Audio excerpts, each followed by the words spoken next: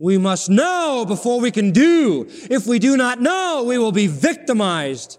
And even a person who has put his faith in Jesus Christ and come to Christ, if he remains in his life in biblical ignorance, if he is not ever conscious of the deep and rich reality of God's eternal truth, will find himself entrapped in sin again and again and again and again.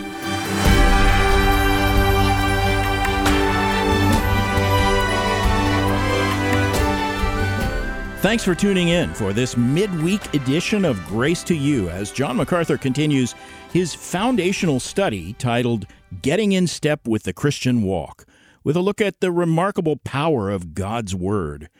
But before we get to John's lesson, you know we hear from people week after week who, by God's grace, are finding encouragement from Grace to You. And as we read their words and listen to their stories, we never lose sight of the fact that it is precious friends like you who make Grace to You possible. And John, the generosity of those friends, the Grace to You family, takes on special meaning this time of year.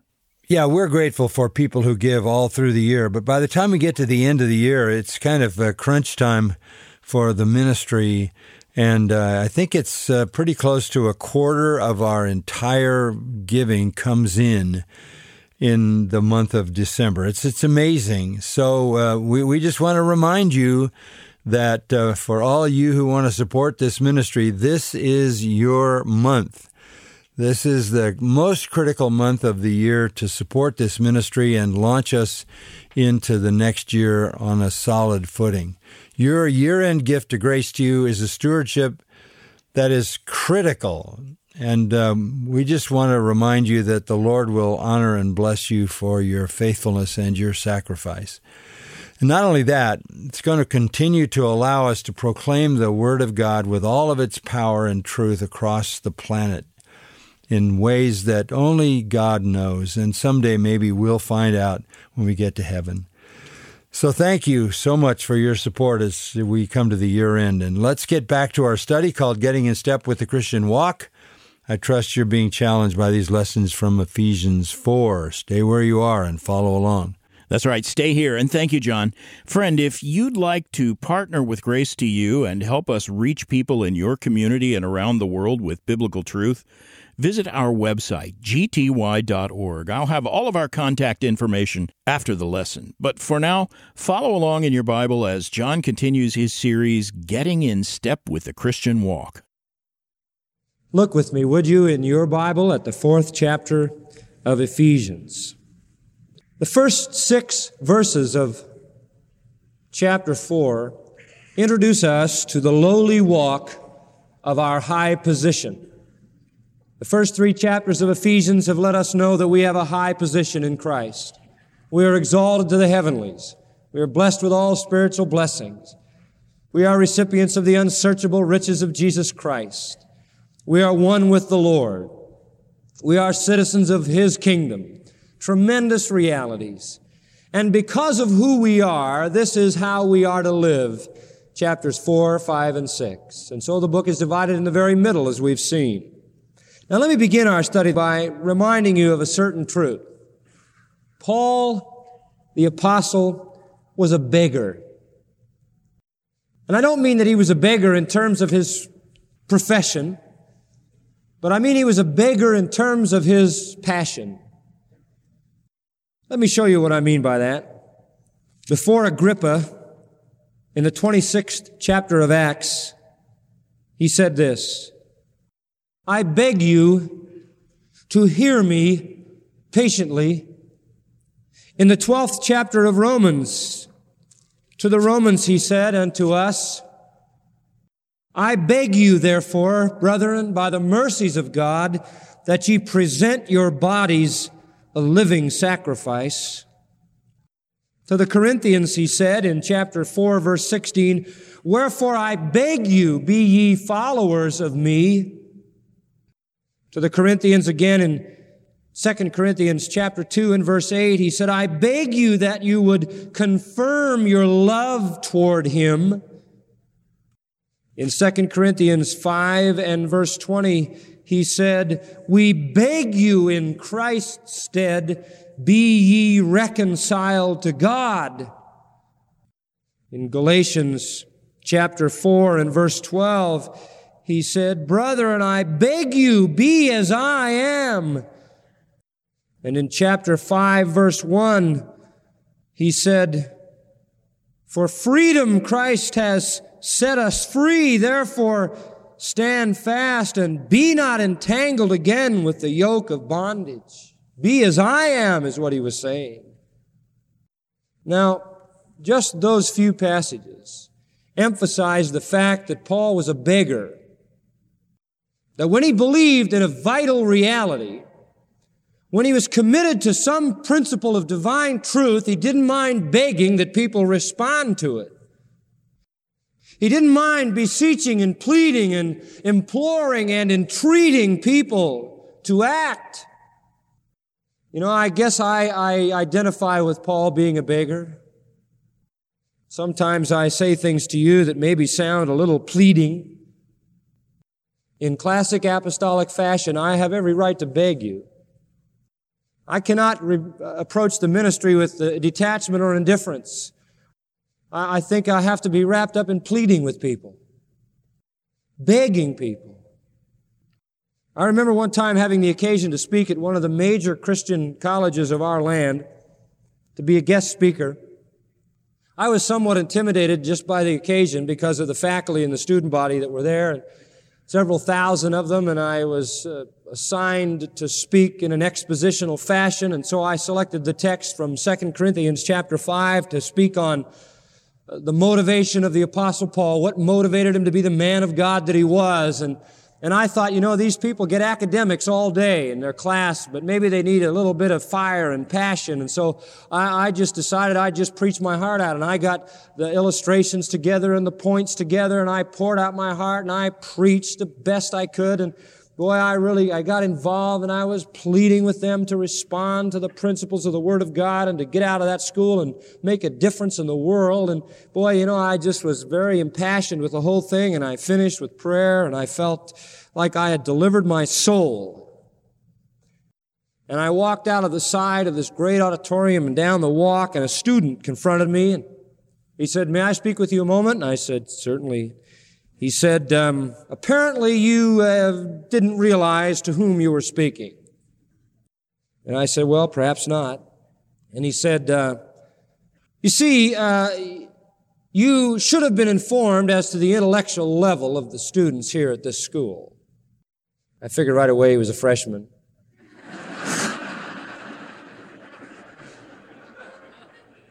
And I said, "Well, that's perhaps true." And he said, "You see, all of those gyrations and all of that activity and all those emotional stories and all that display was very unnecessary. It was offensive. We are mature, intellectual people. And I'll never forget the statement, you just lay out the facts, my friend, and we'll judge whether they're relevant or not for our lives." Then I knew he was a freshman. You just lay out the facts, and we'll judge whether they're relevant for our lives. Listen, you can't do that when your heart is involved in your ministry. You can't detach yourself like that. In the first place, you don't believe for a minute that's really true. Well, I got his name, and later I began to think about it, so I wrote him a note. And I said to him, I think his name was Phil, "Dear Phil somebody, I never saw him again." I said, "Thank you for confronting me again to make me think about my ministry. But I must remind you that my ministry is not an intellectual exercise. It's something deep down in my heart.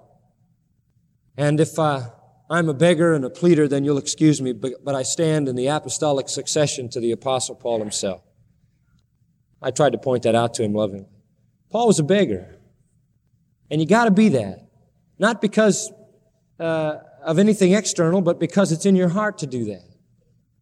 Paul pleaded with people. He begged people. As I showed you in Acts 26:3, these are the things, first of all, running back to those scriptures that he begged. First of all, he begged for a man to hear the gospel. There's nothing wrong with you this week looking forward to next Sunday night and finding somebody and begging them to come. And pleading with them to come. He begged Agrippa to hear. And secondly, as we saw in 2 Corinthians 5:20, he begged people to be reconciled to God. He pleaded with them to come to Jesus Christ. And thirdly, in 1 Corinthians 4:12, he begged Christians to pattern their lives after his life, which was patterned after Christ. And then in 2 Corinthians 2:8, he begged believers to love each other. And in Galatians 4:12, he begged people to stand in the liberty that Christ had granted to them. You see, when it came down to the real issues of the spiritual world, he didn't mind begging people. He didn't mind pleading with people. And I can't make an apology if I get a little bit exercised about some of the things that have concerned me about you. I don't need to make an apology if I pour out my heart in a pleading fashion, imploring you to respond to the things of God. It isn't a matter of just laying out some intellectual information and assuming that you're going to respond to it if you determine intellectually that it's logical and reasonable for you to do that. The prophet of God of the Old Testament was a passionate man. The Lord Jesus Christ was a passionate man. He cried out. How many times you read that Greek verb ekratsen? He cried out. And you see him weeping over the city, and you hear him, and you know that he cared. And you see Paul, and the tears are running down his face most of his ministry because he cares, and he's pleading, and he's begging, and he's crying out in the agora, the marketplace, for people to respond. You cannot approach the ministry with intellectual indifference. And as you look at Ephesians 4:1, you hear him begging all over again. Look at it. I, therefore, the prisoner of the Lord, beg you that you walk worthy of the vocation to which you're called. He doesn't just coldly say it is essential that you walk worthy. He begs them. And beloved, the reason is this, that until you walk worthy, God is not glorified in your life. You are not fully blessed. The church cannot fully function, and therefore the world cannot really see Jesus Christ. The worthy walk. Paul begs for it, and so do I. Now remember last time? We talked about the fact that first we must know and then we can do, right? You have doctrine and then what? Duty.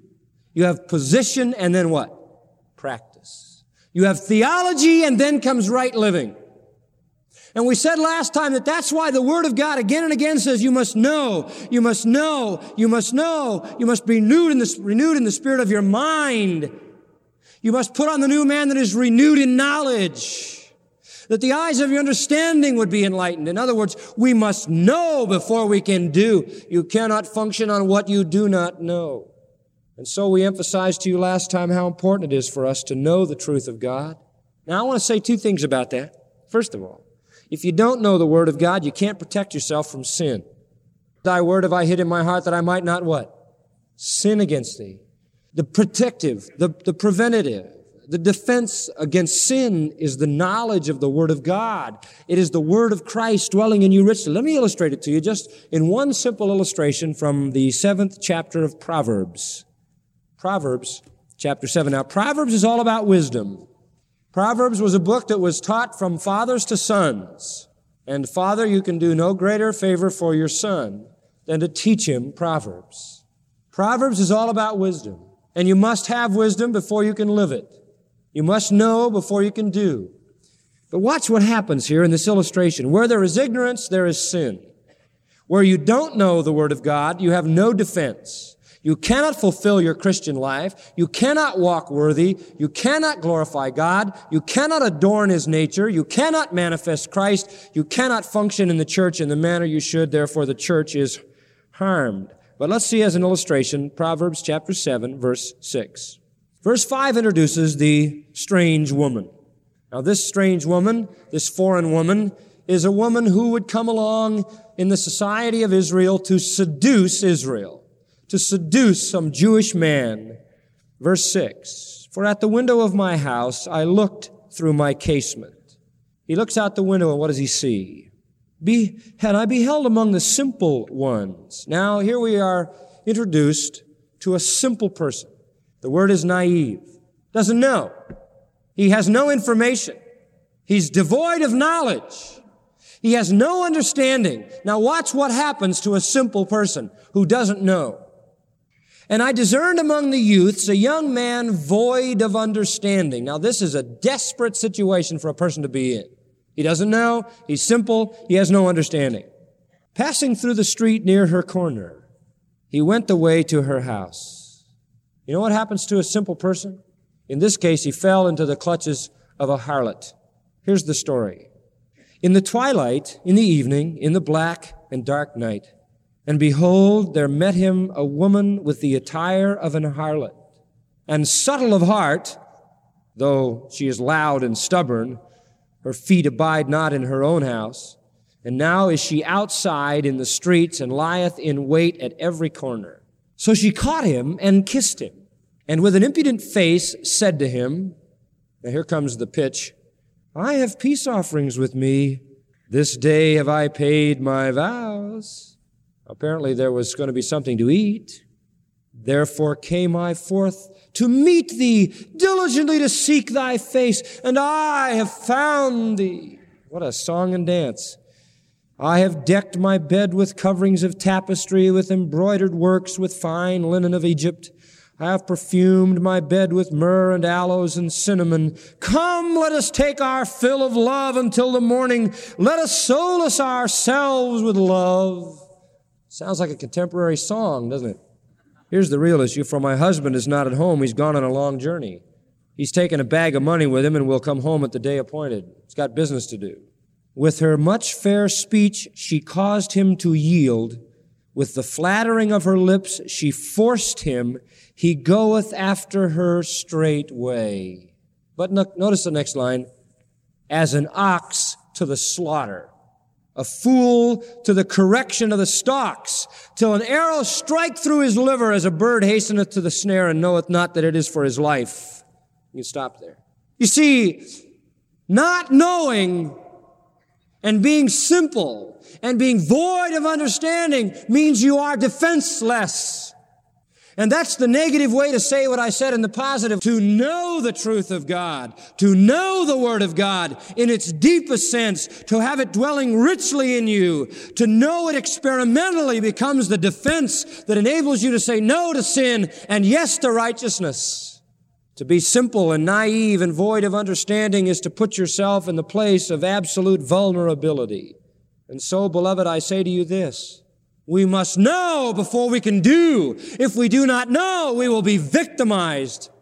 And even a person who has put his faith in Jesus Christ and come to Christ, if he remains in his life in biblical ignorance, if the Word of God is not constantly running through the front of his mind, if he is not ever conscious of the deep and rich reality of God's eternal truth, will find himself entrapped in sin again and again and again and again. And so we must know. But there's a further thing to say to you. There is an element of danger in knowing. That's right. Even though we must know to defend ourselves against sin and to fulfill God's will, there is a danger in knowing, because once we know, we become accountable for what we know. 2 Peter chapter 2 and verse 21. Speaking here of an apostate who had the knowledge of the Lord and Savior Jesus Christ, but went back to his former life, never really committing himself to Christ. It was in his head, not his heart.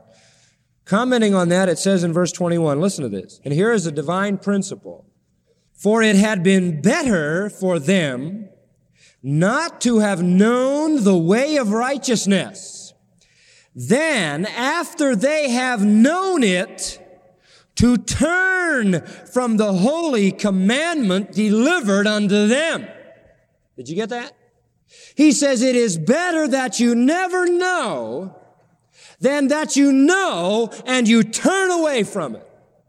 People, that is a powerful statement with unending ramifications. Somebody might say, well, call all the missionaries home. Call them home.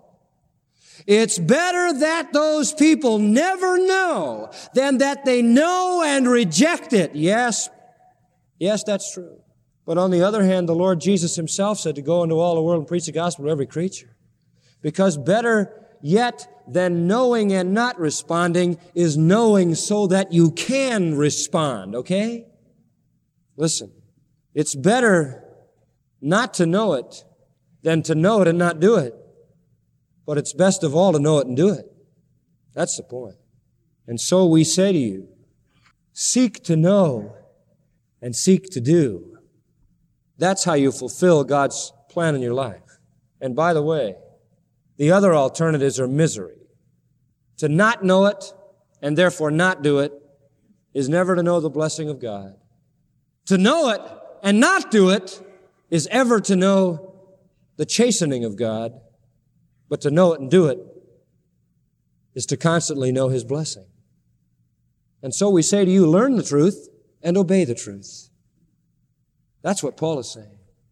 You know it. It's here for you in the first 3 chapters. Now apply it. So Paul invites us then to walk. No, he begs us to walk worthy. Because this is the standard and the only standard. Colossians chapter 3, listen. If you then are risen with Christ, seek the things that are above.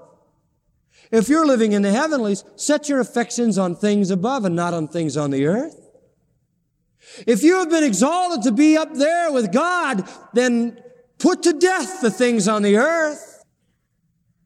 You say, well, John, Paul's begging us to walk worthy. Is it possible? I mean, 1 John 2:6 says, if we believe in Christ, we ought to walk as he walked. Can we do it? How can we do it? My position is exalted and heavenly. My position is in Christ. It's so high, it's so lofty, it's so wonderful, it's so incomprehensible. How could I ever live in that manner?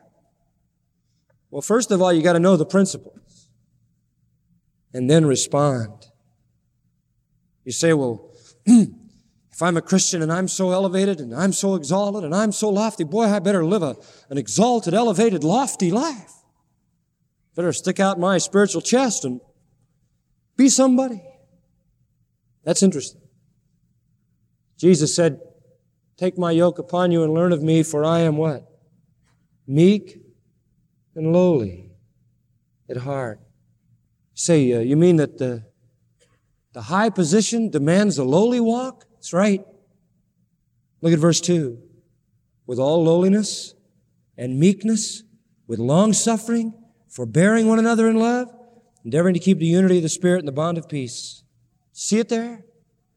You're so high and you're so lofty and you're so exalted, blessed with all spiritual blessings, elevated to an eternal inheritance, possessors of Christ, possessors of the Holy Spirit, possessors of the fullness of God himself, those who own the unsearchable riches of Christ. You're so high that you really ought to walk very low. Very low. That's what he's saying. So that the high position demands a lowly walk. Now let's look at the call to the worthy walk in verse 1. He says, I want you to walk. I beg you to walk. The first 16 verses, he says, walk in unity. The end of chapter 4 is a unique walk other than the Gentiles walk. Chapter 5, it's a love walk. Chapter 5, a light walk. Chapter 5, again, a wise walk. Chapter 5 and 6, a spirit walk, and finally a warfare walk. And the idea is a lifestyle. The word walk we would translate today as daily conduct, lifestyle. Let your lifestyle be worthy of the vocation to which you're called. That's the idea of what he's saying. Now listen. You say, can I do it? Yes. Yes, but only on this basis. Chapter 3, verses 14 to 20. As you commit yourself to the Holy Spirit to be strengthened by his might in the inner man, as Christ looks at your life and it's purified and cleansed and he settles down and is at home, and as his love penetrates your life, and as a result you're filled with all the fullness of God and able to do exceeding abundantly above all you can ask or think according to the power that works in you, as all of that takes place, you are living in the resources that enable you to walk the worthy walk. You'll never do it by just knowing the theology and then trying to crank it out. You must commit yourself to the power, and that's 3:20. The power. And when you see the power flow, as indicated in chapter 3, verse 20, in response to the yieldedness to the Holy Spirit of the 16th verse, when you see that begin to happen, then the power is there to walk the worthy walk. If, listen to this, and I'll close. If, when you became a Christian, the Lord instantly stamped on your forehead these words, "Watch me. I am a child of God," and you weren't allowed to have bangs or wear a hat, what would that do to your lifestyle? Well, I'll tell you one thing. If I had that on me, or if I had to wear the proverbial sandwich board, "Watch me, I am a child of God," and I really loved God, and I really loved the Lord Jesus Christ, and I knew that everybody knew that I was a Christian, I think it might change the way I live. I wore a sign only once in my life when I was a little boy. I got upset at a neighbor kid and I bit him. I bit him good. My dad put a sign around my neck, "Don't play with me, I bite." He made me wear it every day for 1 week. I have never bitten anyone since that time. You know something? If we wear the name of Jesus Christ, don't you think we should walk worthy of it?